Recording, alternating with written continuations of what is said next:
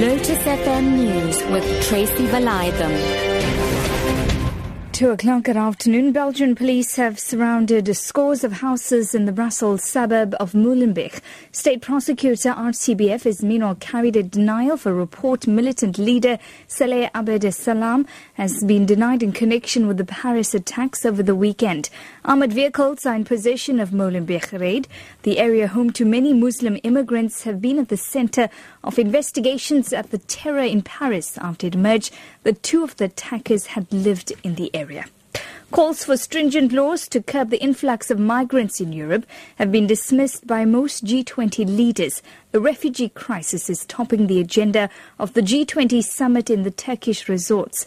The weekend's Paris terror attacks have revived debates on whether Europe should take a hard line on migrants. President of the International Trade Union Confederation, Sharon Burrow, has called on G20 leaders to increase funding for refugees. But when people are fleeing in numbers, then Syria alone can't carry the burden, or Jordan alone can't carry the burden, or Lebanon alone can't carry the burden. We need governments to first of all accept responsibility for taking a share of the refugees.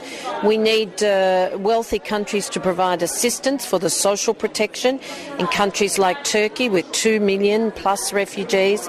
And we need refugees to have the right to work, equal treatment, so labour markets are kept secure. Eskom may request for an electricity tariff increase of about 17% next year. The power utility has told the National Energy Regulator it has to cover costs amounting to 23 billion rand incurred as it tried to keep the lights on earlier this year. Kulu Pasiwe is Eskom's spokesperson. We endeavour to perform maintenance with no load shedding during the summer. To date, we have had 99 days with 2 hours and 20 minutes of load shedding. Key industrial customers experienced stage 2 load curtailment only once in the last 99 days. And Eskom will fast-track the build program to ensure supply in the coming winter. We appreciate the support of all our customers and encourage that we maintain 10% electricity savings, and Eskom will continue to provide regular updates. Eskom, meanwhile, has significantly reduced its reliance on diesel power generation to keep the lights on. The utility says it has had a positive response from the market on a new international bond to raise cash. Eskom is scrambling to repair its aging power plants and the grid. Earlier this year, the utility was forced to impose almost daily power cuts that hurt economic growth. It now says it does not expect to implement electricity blackouts until next April. 3 students have been arrested at the University of the Western Cape's Bellville campus after protesters set a building alight. There's a heavy police presence at the campus. The student centre has been extensively damaged. Berenice Moss reports. A small group of students has gathered at the campus to discuss the way forward under the watchful eye of the police. A number of police vehicles are stationed outside the Res Life building, which was set alight and damaged extensively, and police have barred anyone from entering. A number of students can also be seen leaving the campus, heading home from the residences with their bags packed. Berenice Moss, SABC News, UWC campus.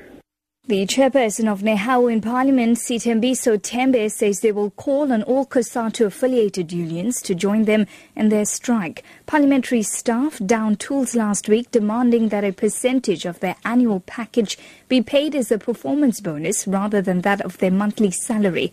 This morning, the union received message of support from provincial and regional leaders of COSATU, SASCO and ANC Youth League.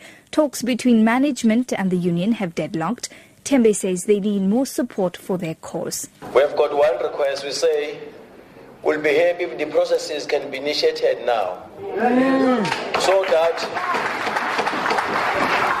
those processes should be initiated now. We've got that request because we can't wait any further, so that maybe as early as next week or so, we know what is happening. Our affiliates come to assist in this struggle. We can't wait anymore because this is the second week of our protest and something has to happen. Your top story this hour: Belgian police have surrounded scores of houses in the Brussels suburb of Molenbeek. For Lotus FM News, I'm Tracy Valaydham. I'll be back with more news details at 3.